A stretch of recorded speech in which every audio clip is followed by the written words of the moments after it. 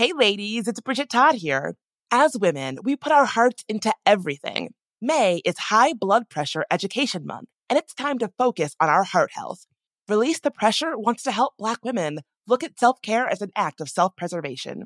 During High Blood Pressure Education Month, let's help get to our goal of 100,000 Black women putting their hearts first and learn more about their heart health.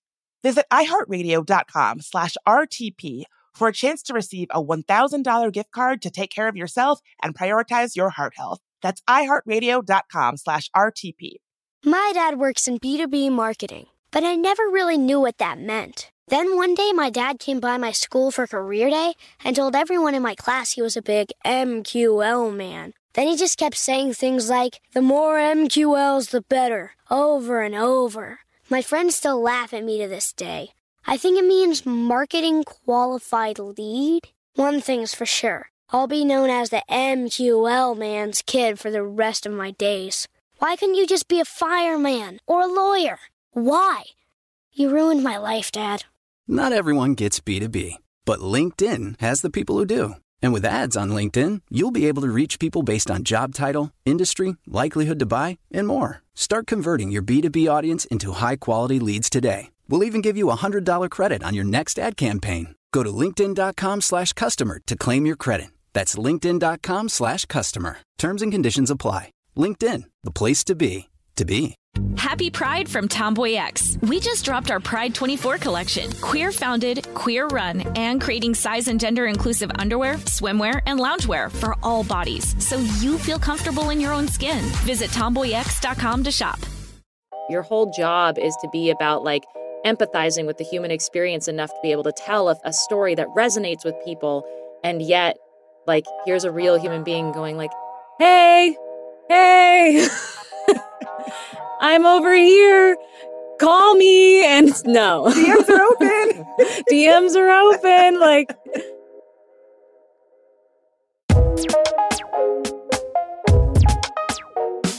There Are No Girls on the Internet is a production of iHeartRadio and Unbossed Creative. I'm Bridget Todd, and this is There Are No Girls on the Internet. I spend an inordinate amount of time thinking about the internet and how we show up on it. When we share parts of ourselves online, what gets lost? By now you know the drill that nobody's online presence tells the full story of who they are. We're all creating a digital highlight reel, and none of it is really real. But what about the ways the internet itself flattens out who we are and the full scope of our humanity? When you're viewing them through a screen, it's easy to see people as one-dimensional caricatures, distortions of who they really are. And if you think about your own online experience, I'm sure you felt this one way or another. Now, imagine what that would be like as an exoneree, exonerated for a high-profile crime of which you were falsely accused. That's Amanda Knox's reality. Amanda Knox's name is still synonymous with a crime that she did not commit: the murder of her roommate, Meredith Kircher, by Rudy Goudet in Italy in 2007. Amanda spent almost 4 years in prison before being acquitted in 2015. Since her release from prison, Amanda has worked to change the conversation around the criminal justice system and the people caught up in it through writing, advocacy, and her podcast Labyrinths. But in an online landscape that profits from distorting people according to the most salacious stories attached to them, true or not, Amanda continues to be flattened into a foxy, Knoxy caricature, the same caricature that led to her being locked up for a crime that she didn't commit.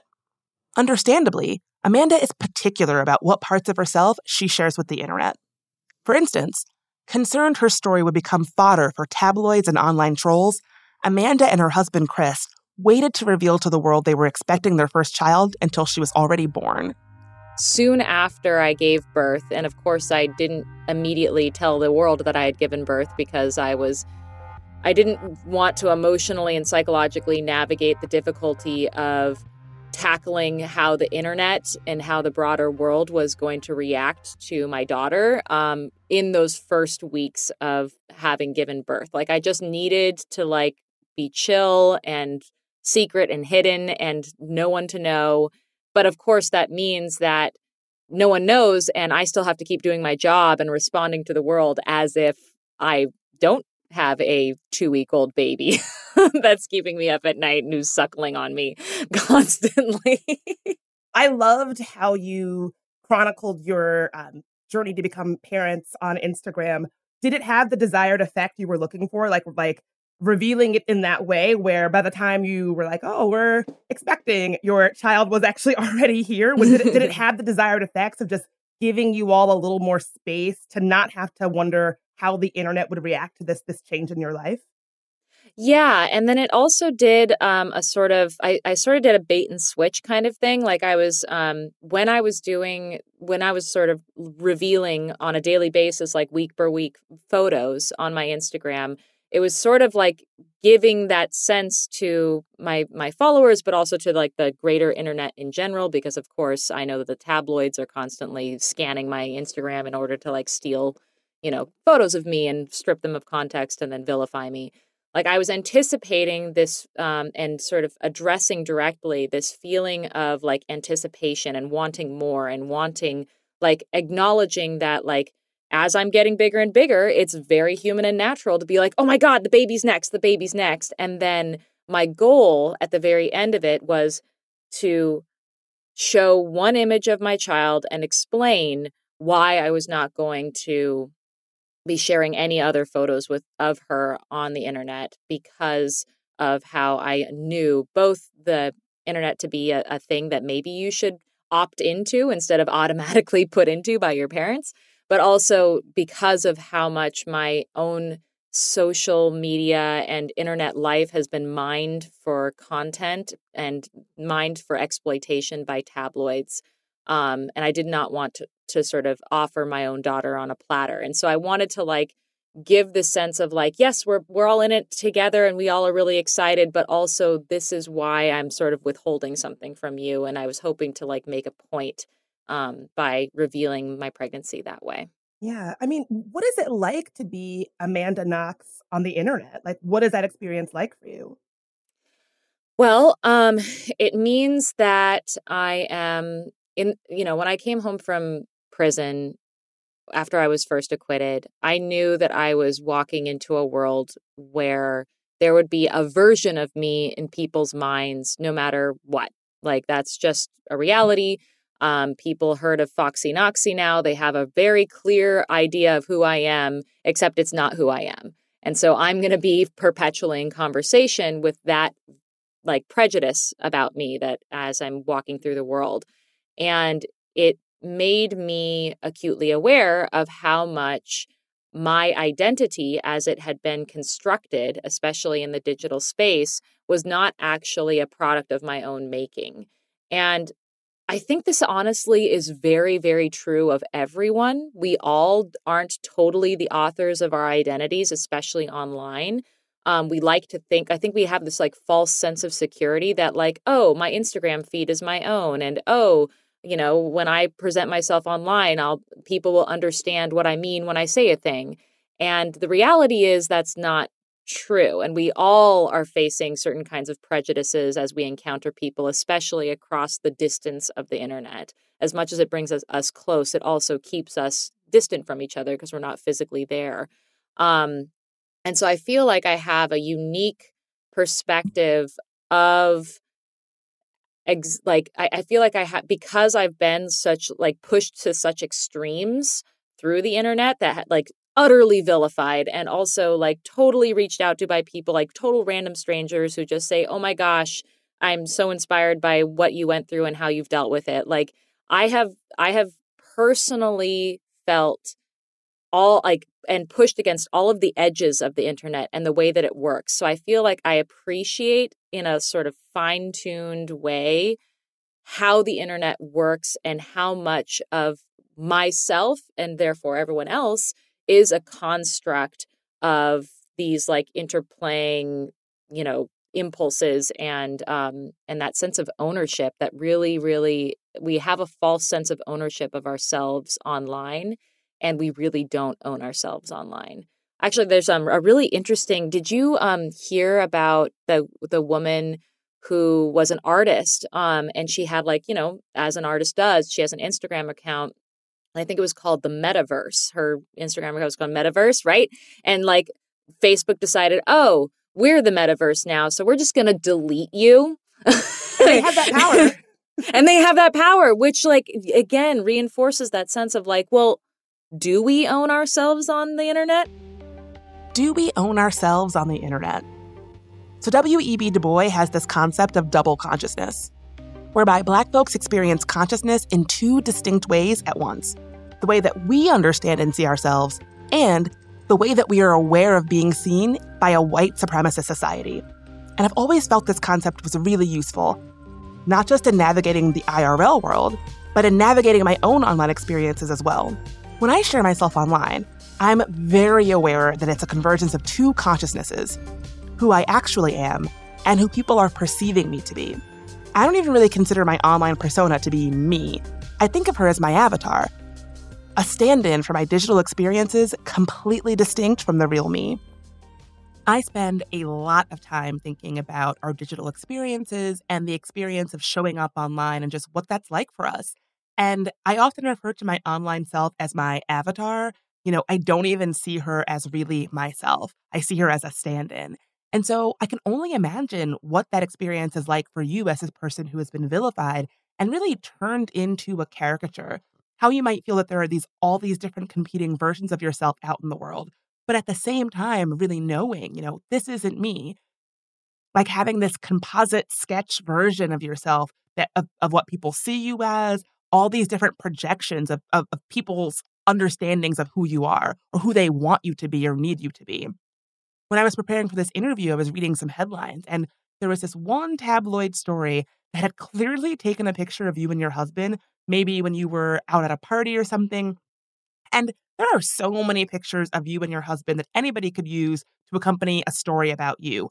But they had clearly gone out of their way to choose a picture where y'all were at a party to kind of add to this media-created idea that y'all were weird. It's like they went out of their way to say, look at these two, aren't they weird? Look at this weird picture. But it's like they chose the picture. This is obviously something that you wanted to use to tell the story that you were trying to sell. And that story was, these two are weirdos. And for you, it must be so difficult to retain and protect your sense of self when there are so many forces out there projecting all of these competing, negative, out-of-context versions of who they think you are or who they want you to be or need you to be. Mm-hmm. Yeah, no, it's true, especially because, and I think this is true of other people as well, like it's not like it just limits itself to the internet space. Like it definitely has repercussions in my actual real life. It makes it so that it's difficult for me to make friends or to get a regular job. Like these are all ways that the stigma of whatever that person, that idea of me that's in someone else's mind impacts me on an actual level. Like I actually went to prison because people were, cherry picking moments of my life and portraying them in the worst possible light. And like, I went to actual prison for that.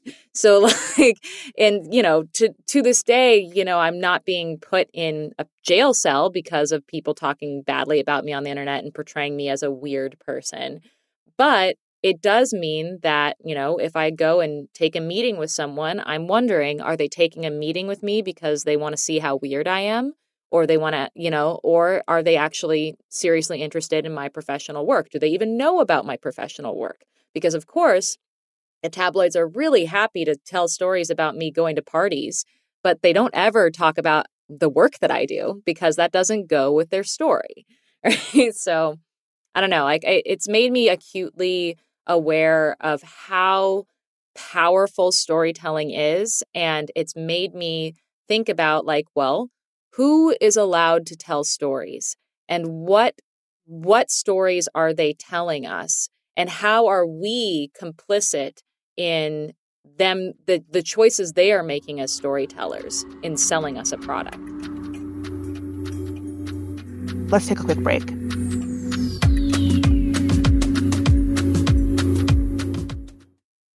Hey ladies, it's Bridget Todd here. May is High Blood Pressure Education Month. It is crucial for us, especially as Black women, to focus on our heart health. We pour our heart and soul into every aspect of our lives, but often our own health takes a back seat. That's where Release the Pressure comes in. It's all about us, Black women, seeing self-care as an essential act of self-preservation. Whether it's for yourself, your family, or your community, your health is invaluable. Let's help get to our goal of 100,000 Black women putting their hearts first and learn more about their heart health. Here's how you can join in. Head to iHeartRadio.com/RTP for a chance to receive a $1,000 gift card to take care of yourself and prioritize your heart health. Let's make our health a priority. Visit iHeartRadio.com/RTP today. Together, we can make a difference in our health and our lives. Join us and let's take care of our hearts together. So in 2024, one of my goals is to finally get serious about my finances. It's been kind of a big emotional thing for me. Thinking about money historically has caused me a lot of anxiety and stress because I have a lot of trauma related to money. And if you can relate, if that sounds like you, check out Fearless Finance. Fearless Finance provides on-demand, comprehensive financial planning by the hour. It's a new way to get financial advice without all the headaches, high fees, and commitments that come with traditional financial advisors. Fearless Finance planners don't sell anything. No used car salesman vibe here, and that means no concerns about being sold something just for the commission that it earns a rep.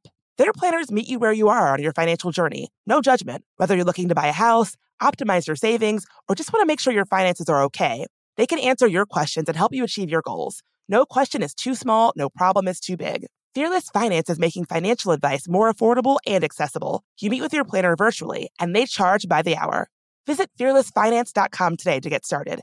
You can chat with a planner for free to make sure it's a good fit. And you'll get $50 off your first planning meeting when you use code GIRLS.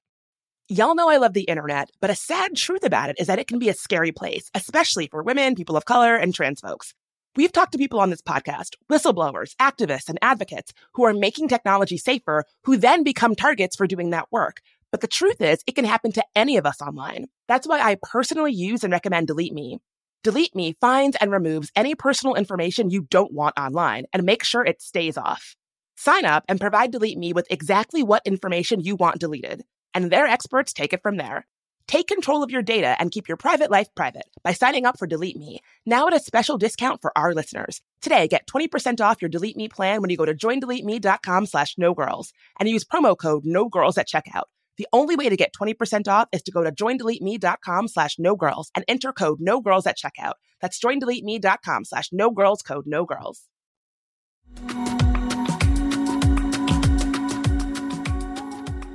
And we're back. Last year, Amanda spoke out about the film Stillwater, which stars Matt Damon as a father who travels to Europe to see his daughter, who has been imprisoned for the murder of her roommate and lover in France. There's going to be a spoiler for the film in just a moment. Director Tom McCarthy said he was, quote, inspired by Amanda's experience. I was pretty fascinated with the Amanda Knox case back a long time ago and did a pretty deep dive into it. Okay, so here's the spoiler. In the film, the character inspired by Amanda is revealed to have been withholding relevant information about the murder that she has not shared with authorities, that she paid the man who actually killed her roommate and told him to get rid of her. But it was a miscommunication. She meant to throw her out of the apartment, not murder her. Amanda says this isn't so much a fictionalization as it is trafficking in a specific falsehood that still persists all these years later. That even if she didn't actually kill Meredith Kircher, she must have been involved in some way.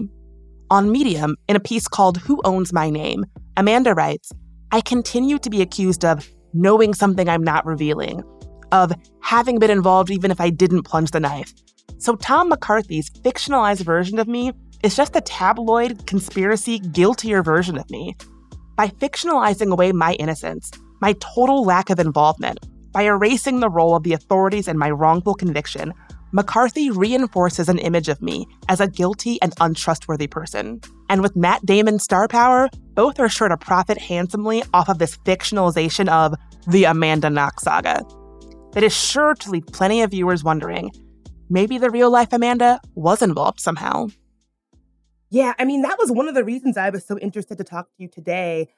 Your tweets about the film Stillwater. You know, I had never really thought about the idea of profit, right? So not just who is telling someone else's story, but who is making money off of it. And it seems to me that so many different Hollywood executives and actors, et cetera, it's okay for them to tell this like deeply fictionalized story about that purports to be about your life and make money from it. And it's like it seems like everyone else is allowed to tell your story and then profit from it, except for you? You know, what is that like to experience?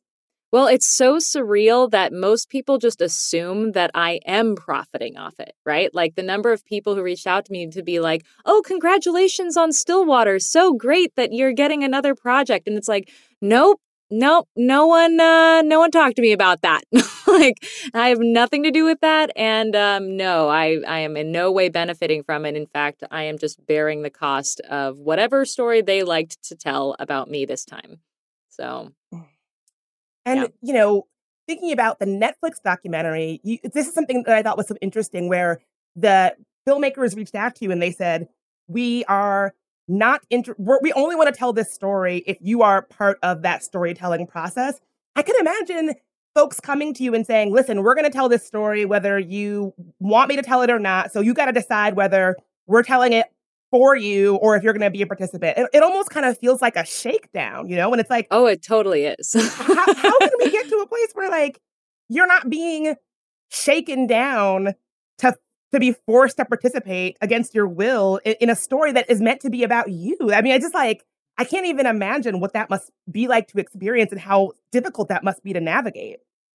Yeah. And again, it's not just a thing that happens to me. Like it happens to a lot of people. A lot of like, you know, exonerees, wrongfully convicted people come out of prison and they're told, if you don't tell your story right now to us, like you're never going to have another chance and no one's ever going to believe you. And of course, you're walking out of prison. You know, you've been exonerated, but you're still carrying the stigma of the accusation. You still are trying to like figure out how to get back on your feet. And you like to be put on the spot and asked to process the worst experience of your life for someone else's entertainment product is, and like I guess like what I was hoping to do by writing that essay for The Atlantic and, you know, doing like the tweets about Stillwater in particular was because I wanted to point out that this is a way that we are treating real human beings without, and I don't know if the people who are doing it realize what the human cost is, because they're in their own little like echo chamber. Journalists are in their echo chamber and they're thinking, well, I have to get the scoop. And if I don't get the scoop now, I'm going to move on to the next story and try to get that scoop. Or the Hollywood filmmakers are thinking, oh, well, I'm just going to like be inspired by something that happened in real life. And then I'm just going to let the writer's room do what it does. And that's just how stories are made. And why would someone who is my inspiration feel any kind of ownership over that? It's my art. And it's like, well, did you pause to think how this was going to impact the human being who is your purported source or inspiration? Like, do you, as a storyteller, as someone who is sharing information, owe the person who is the source of that inspiration or your story anything? And that's a question. Like, I'm asking the question and I'm offering a new perspective, which is, well, maybe you didn't think about this before, but here's how it's impacted me. Here's how, when you keep telling a story over and over and over again about a girl-on-girl sex crime, you are actually misrepresenting what happened to my roommate who was raped and murdered by a man, and me, who had no part in a girl-on-girl sex crime. So do you understand that when you keep telling that story over and over again, that is what ends up being the definitive story about me, whether you intended that or not? And do you understand that that's also what's happening to people who are even more disempowered than me? Because I can't tell you the number of people that I've tried to advise and who've reached out to me saying, there's only one person who's ever been interested in my story. And I don't know if I trust them. Should I trust them? Is this my only chance to tell my story? I don't know if I'm ready yet, but they're telling me that I have to do it tomorrow. And if I don't do it, like, these are all huge red flags for me that are just showing how like other people's lives are being taken from them in various different ways. And the last thing I want to see for someone who just spent years in prison for something they didn't do is for them to feel like, oh, now my story is being stolen again from me, but in a whole new way. We owe exonerees and the wrongfully convicted so much better. Like, they deserve so much better than, as soon as they're out, being put in these situations where they can be, I mean, they're already so vulnerable. They don't deserve this. And I have to, I mean, do you think it's possible to have a different kind of media landscape for exonerees where they don't feel like they have to immediately continuously retell this traumatic thing that happened to them, or else, maybe the tabloids will make up their own story about what happened, Do you believe in a world where a different kind of landscape is possible for these folks? I mean, sure, I'm trying to invent it along the way. But I think that the thing that I'm sort of experimenting with my own journalism and my own podcast Labyrinths is this sort of more like collaborative experience between the storyteller and their subject. Because I think that there's been this long-standing perspective that if you are at the center of your own story, you can't have a storyteller's perspective of that story. Like you can't have authorship over your own story because you're going to be biased or you're going to misrepresent things, and you can't be objective. But first of all, I want to point out that the storyteller is not by definition objective. Just because they aren't personally in the story doesn't mean that by telling the story, they aren't putting themselves in the story and they aren't approaching that story from a certain perspective. And it's also totally discrediting the idea that someone who's at the center of their own story might have a valuable perspective about it. Like they might, having felt this human experience firsthand, have some interesting human things to say that is worth being a part of the story. And so I'm just trying to convey that, yeah, not all of us are professional storytellers, but professional storytellers can help people tell their own stories. And of course, everyone should be held accountable to the truth, as long as we're not making up crazy, conspiracy theories to account for non-evidence. Evidence still matters and the truth still matters. But it's okay for you to give, as a storyteller, to offer someone the opportunity to voice their own experience. And that's still a valuable story.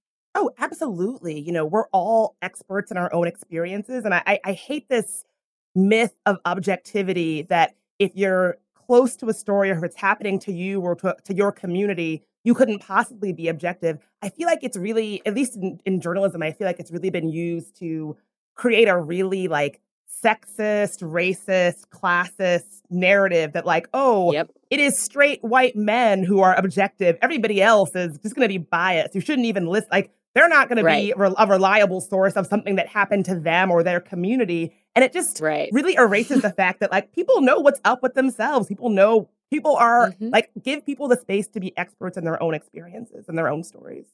And don't pretend that you don't have your own baggage that you're bringing to the story by being whoever you are. Exactly.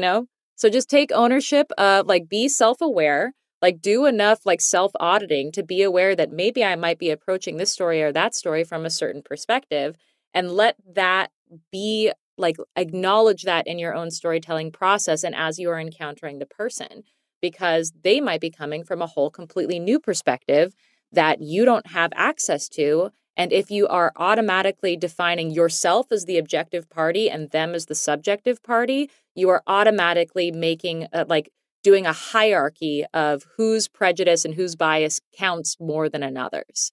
I find it interesting that your story is not often framed as a story of someone who was wrongfully convicted and then exonerated, right?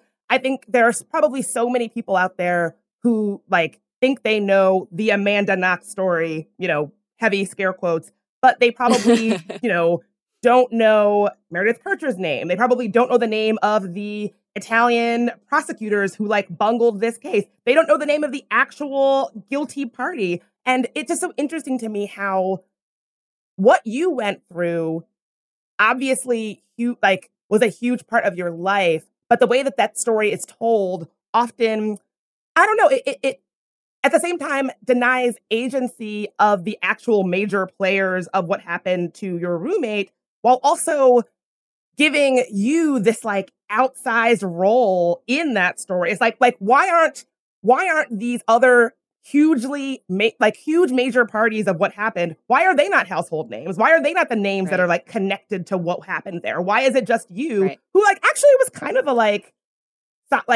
side character and all of that? Yeah, that's one of the things that I've always like pushed back against with people is like when you think Amanda Knox, the first thing that you think of is murder, because that's ultimately what it comes down to. Amanda Knox, murder. And I have never witnessed a murder. I've never participated in murder. I've never been, the closest I've been to murder is maybe what could have been murdered that night if I hadn't met Raffaele 5 days earlier and was spending the night at his house. Like that's my experience of murder.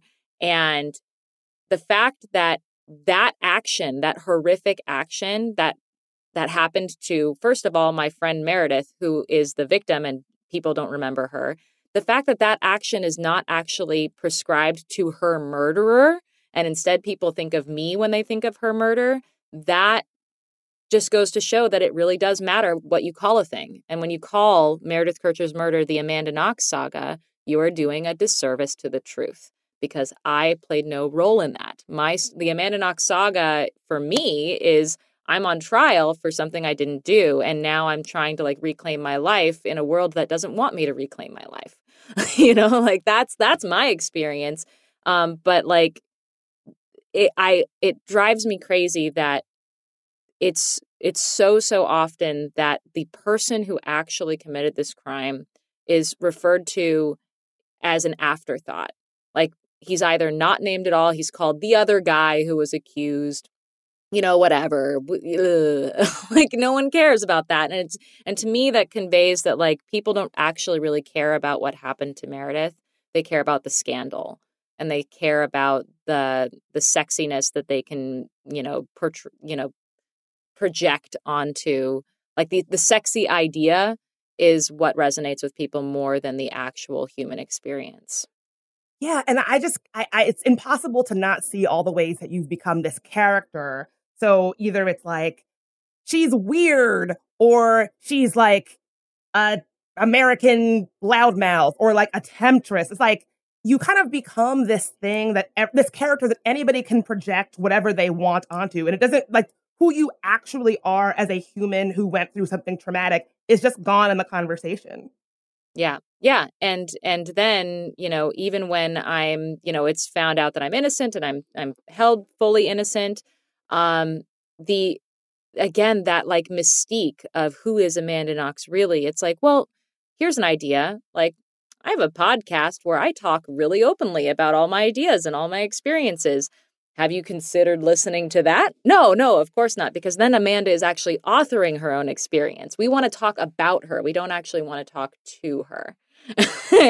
And it's just like, I mean, you aren't, obviously, you're talking to me, and I greatly appreciate that, because honestly, like, what a freaking gift in the world to just talk to another human being like a real person. Like, I can't tell you enough how much it means to me that you reach out to me and say, I actually care about what your experience is. I don't want to just talk about you. I want to talk to you. Like, thank you for that. Well, it means a lot. I mean, I deeply appreciate that. I really do. But again, like when the Stillwater conversation was happening, I think something that was so frustrating is it's not like you're not like you have a great podcast that's critically acclaimed. You have a huge body of work.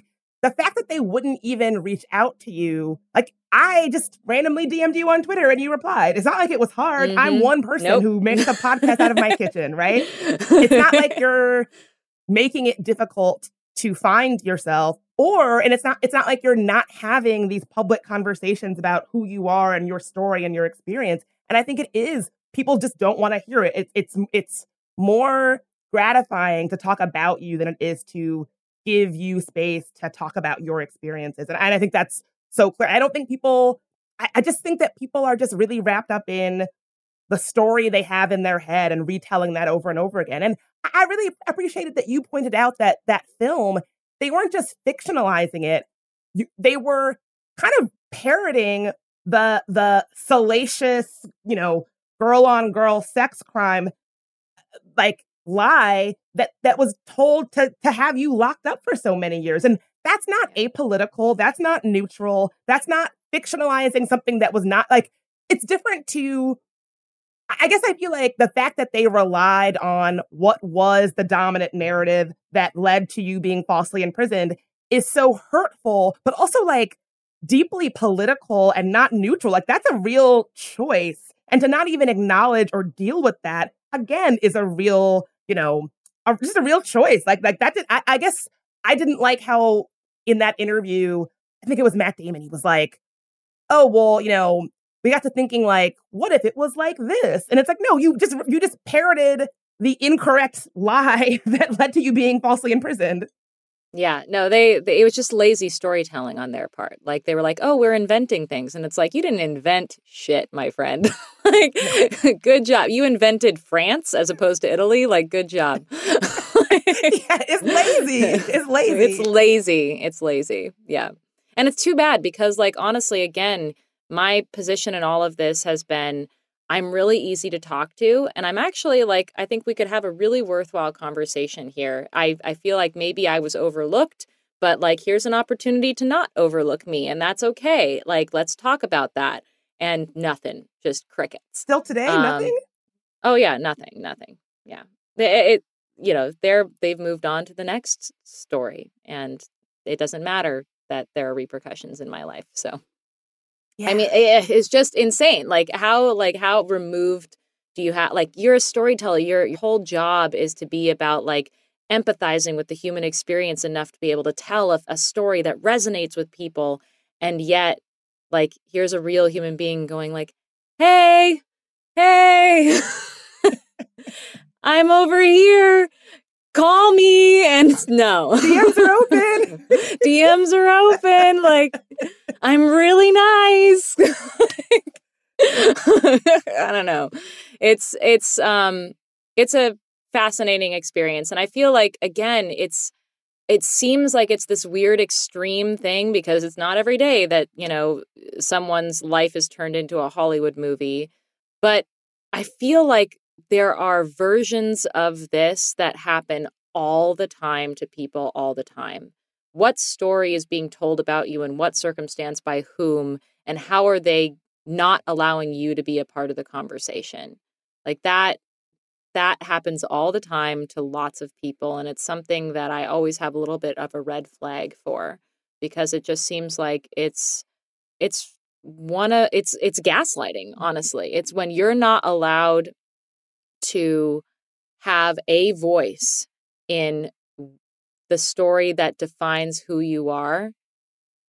You basically are being told by the rest of the world that you don't matter and your perspective doesn't matter, and we're going to tell you who you are and what you mean and why you matter. More after a quick break.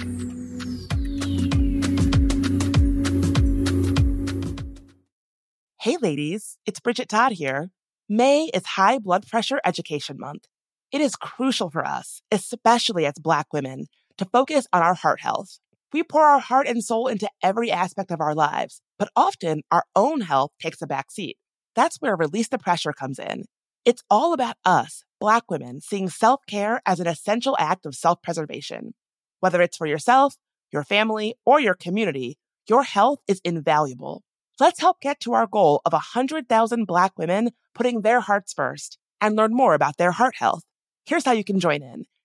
Head to iHeartRadio.com/RTP for a chance to receive a $1,000 gift card to take care of yourself and prioritize your heart health. Let's make our health a priority. Visit iHeartRadio.com/RTP today. Together, we can make a difference in our health and our lives. Join us and let's take care of our hearts together. So in 2024, one of my goals is to finally get serious about my finances. It's been kind of a big emotional thing for me. Thinking about money historically has caused me a lot of anxiety and stress because I have a lot of trauma related to money. And if you can relate, if that sounds like you, check out Fearless Finance. Fearless Finance provides on-demand, comprehensive financial planning by the hour. It's a new way to get financial advice without all the headaches, high fees, and commitments that come with traditional financial advisors. Fearless Finance planners don't sell anything. No used car salesman vibe here, and that means no concerns about being sold something just for the commission that it earns a rep. Their planners meet you where you are on your financial journey. No judgment. Whether you're looking to buy a house, optimize your savings, or just want to make sure your finances are okay, they can answer your questions and help you achieve your goals. No question is too small, no problem is too big. Fearless Finance is making financial advice more affordable and accessible. You meet with your planner virtually, and they charge by the hour. Visit fearlessfinance.com today to get started. You can chat with a planner for free to make sure it's a good fit. And you'll get $50 off your first planning meeting when you use code GIRLS. Happy Pride from Tomboy X. We just dropped our Pride 24 collection. Queer founded, queer run, and creating size and gender inclusive underwear, swimwear, and loungewear for all bodies, so you feel comfortable in your own skin. Visit tomboyx.com to shop.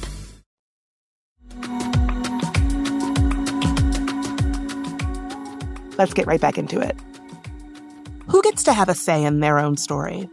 In a media moment where we're looking back on the way that women, from Pamela Anderson to Monica Lewinsky, were unfairly maligned by society, it's a question worth asking.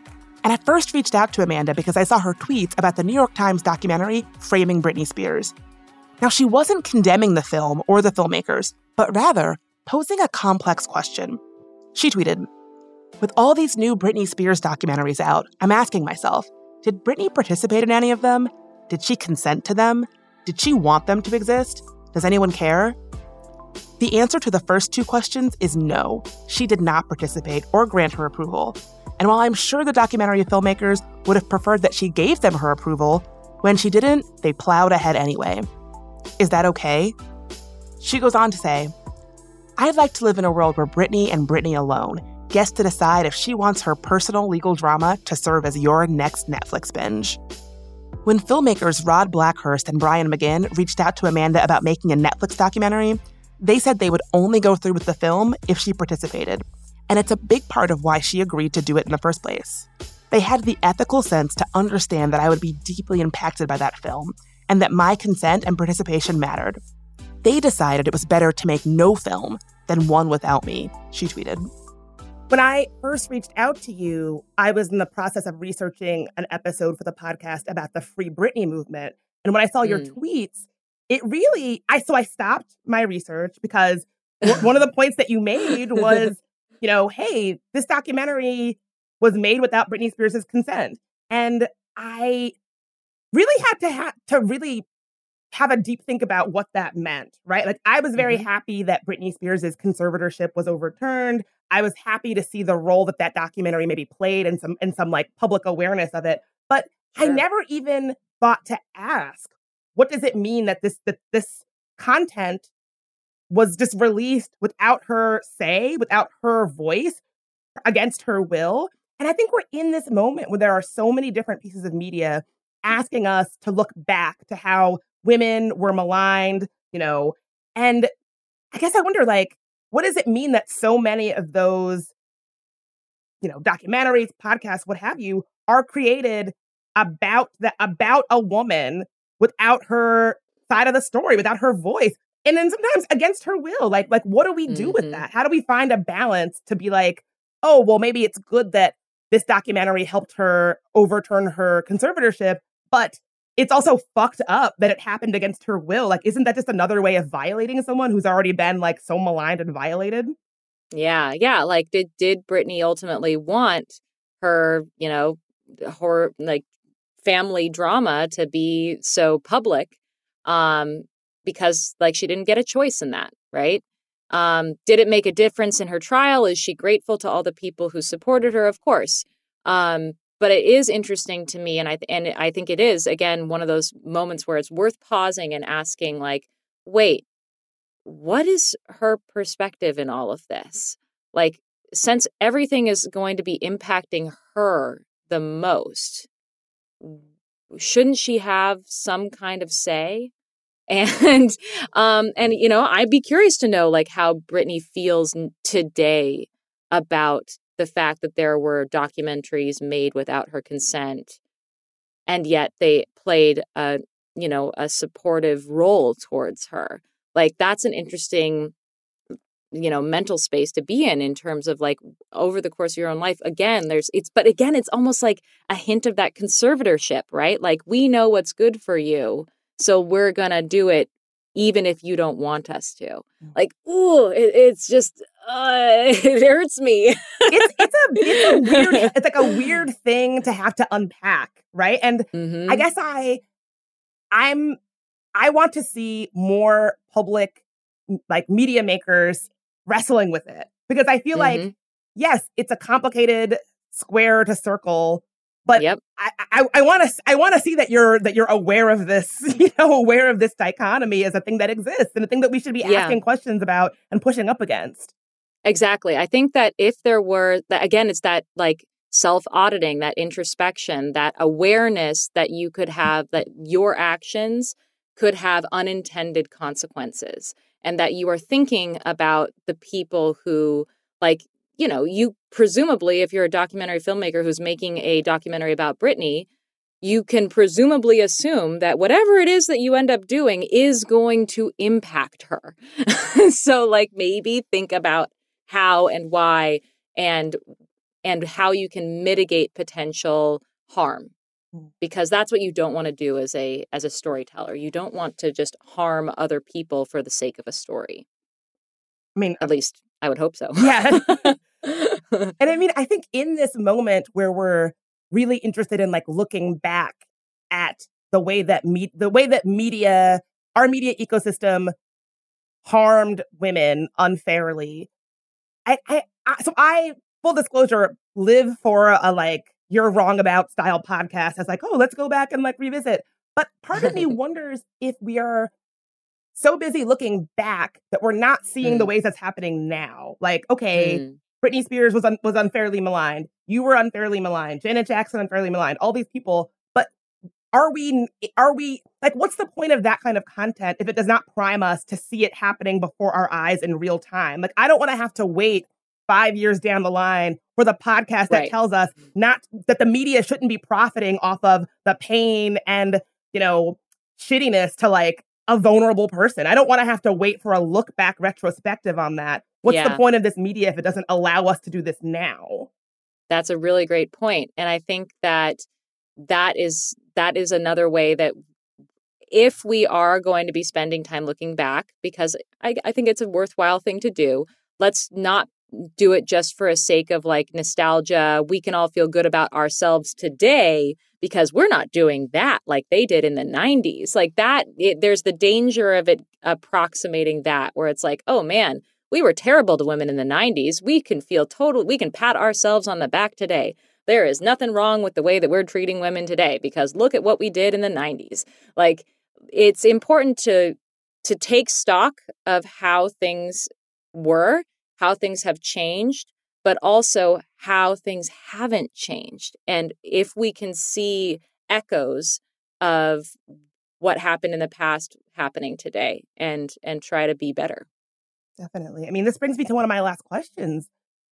What kind of world, like, just given what we know about how the media and the internet can treat women, what kind of world do you want for your daughter to grow up in? And, like, what will you tell her about your life?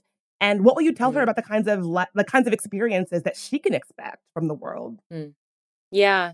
Well, what I'm hoping that we're heading towards is a world where everyone is more media literate and understands not just how the industry functions, like how does it even just, how do you on a day-to-day basis put content out into the world? Like, well, there are incentive structures and there's a monetary aspect to it. And, like, there's a whole business side of it that's important to know when you're consuming information. There's a human psychological role to it, like what stories, quote, resonate with people and with whom and why. Why do certain stories get uplifted and others get squashed? Why are some people's stories just, discarded as if they aren't valuable and other people's are constantly in the headlines? Like, these are all really important questions that I think as consumers we should be asking, because we as consumers ultimately have the power to say, you know what, I'm not going to tune into your style of content anymore. I'm going to tune into something else that I think is more responsible or ethical or truthful, and that's worthwhile. So I hope that that's the world that we're gearing towards. because as social media has democratized content creation, we all feel like we can have a hand, not just in consuming media, but also in producing it. That's my hope. I don't know if that's actually going to happen, but I'm hoping that I'm going to let my daughter sort of take the lead in how much she wants to know and how important my experience is going to be for her. Because one thing that I'm worried about is her feeling like, as much as I feel very much in the shadow of the worst experience of my life, like, I don't want her to feel like she's forced to live in the shadow of the worst experience of my life.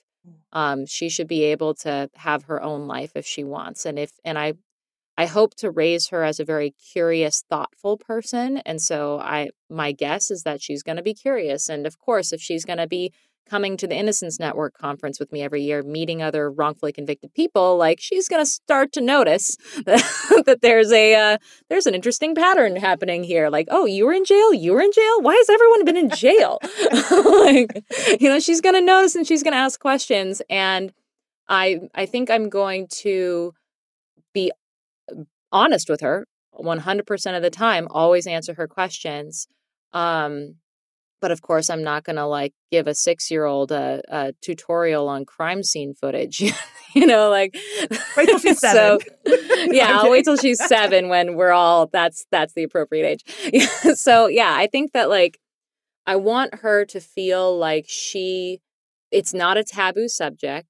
It's absolutely anything about me and my experiences on the table for her should she need it and want it. But that she doesn't need to feel like it needs to be an important part of her life. Because honestly, no one should feel like they are bound to their trauma as if it's the most important thing in their life either. So I think that's another important thing. Yeah, that's such a good point. There are so many interesting pieces of who you are that that's just one of a quilt of who you are. And thinking about your daughter, you've written so beautifully about sort of long prison sentences, and for you, how it was a kind of forced infertility. Do you see criminal justice and reproductive justice as linked in that way? Absolutely, and I think that nobody's noticing that. And it's hard for it's hard for men too, right? Sure, men are not limited in that way. They don't have a very specific window when they're fertile, but they do have a very specific window when they're capable of forming the kinds of relationships that would turn into families even. And so for me, I think that especially with the way that there are prison sentences in this country where they just are nonsensically long.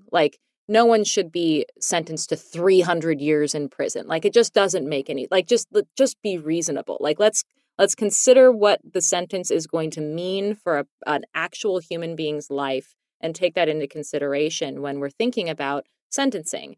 And I think that the ways that women have sort of been pushed into a justice system that was built by and for men, and their needs and physical realities aren't really taken into consideration in that process, is an incredible disservice to and an incredible harm that we're committing as a society. It matters that by sentencing someone to such a long amount of time, you are effectively limiting not just their freedom, but so much more about their life that is fundamental to being a human being. I never should have faced the prospect of never getting to have a family of my own because I was accused of a crime I didn't commit. And yet I did. Well, Amanda, thank you for using this platform to speak up for other wrongfully convicted folks. And even rightfully convicted folks, because here, the other reality is a lot of the women that I met in prison, they did commit crimes. They were also victims of crime before they ever committed crimes. And how is it that society had let them fall through the cracks and had refused them good opportunities to be productive people and just punished them in the process? The amount of I was one of the most fortunate people in that circumstance. And I say that as an innocent person who was wrongly accused and put in prison. So like, you know, it matters. We're all sort of implicated in the way that society limits the opportunities of people. And we should be mindful of that. Absolutely. I feel like every time you talk to women who are in prison, it's like, oh, you were obviously coerced, or like you are a survivor of domestic violence or trafficking. Like it is, and I mean, I'm. This is such a longer conversation, but I'm right there with you. I think like when you actually look at who we are locking up, sometimes for like just comically long amounts of time, and the circumstances they came from, it's clear that we are not making our communities safer. We are just spreading more harm. And I'm right there with you. Yeah. Yeah. Well, it's a difficult thing to look at because I think a lot of us would just like to think, oh, we'll just put the bad people in somewhere else. We'll just take bad people and put them away. And it's like, it's not just good people and bad people. It's not just who gets put away versus who doesn't get put away doesn't also fall neatly along those lines. Like, let's be real, it's way more complicated than that. And oftentimes it's actually just the most vulnerable people who end up putting away.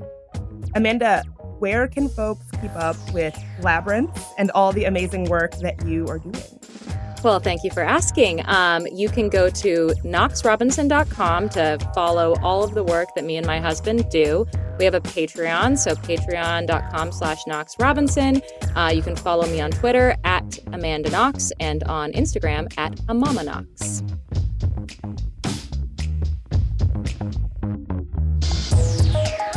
Got a story about an interesting thing in tech or just want to say hi? You can reach us at hello@tangoti.com. You can also find transcripts for today's episode at tangoti.com. There Are No Girls on the Internet was created by me, Bridget Todd. It's a production of iHeartRadio and Unbossed Creative. Jonathan Strickland is our executive producer. Tari Harrison is our producer and sound engineer. Michael Amato is our contributing producer. I'm your host, Bridget Todd. If you want to help us grow, rate and review us on Apple Podcasts. For more podcasts from iHeartRadio, check out the iHeartRadio app, Apple Podcasts, or wherever you get your podcasts.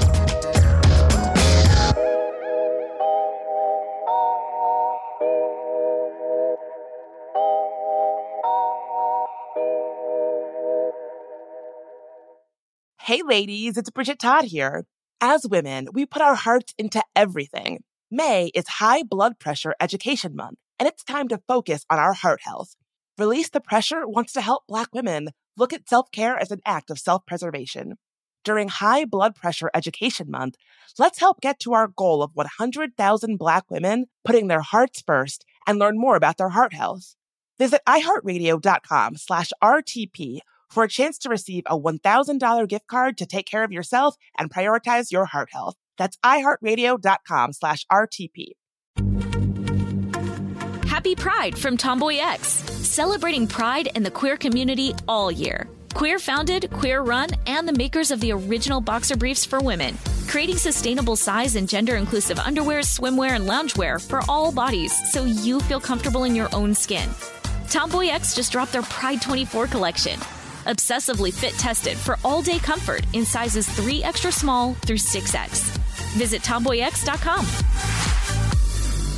Looking for hair removal tools that not only deliver smooth results, but also empower you with a sense of complete control? Enter Conair Girl Bomb, your secret weapons for smooth, sleek results, made just for women. From the ultimate Girl Bomb grip and professional-grade blades, you don't have to compromise and settle for less. Conair Girl Bomb equips you with the precision and power previously reserved for men's grooming tools. So take your hair removal routine to the next level with Conair Girl Bomb. Available at ConairGirlBomb.com or a retailer near you.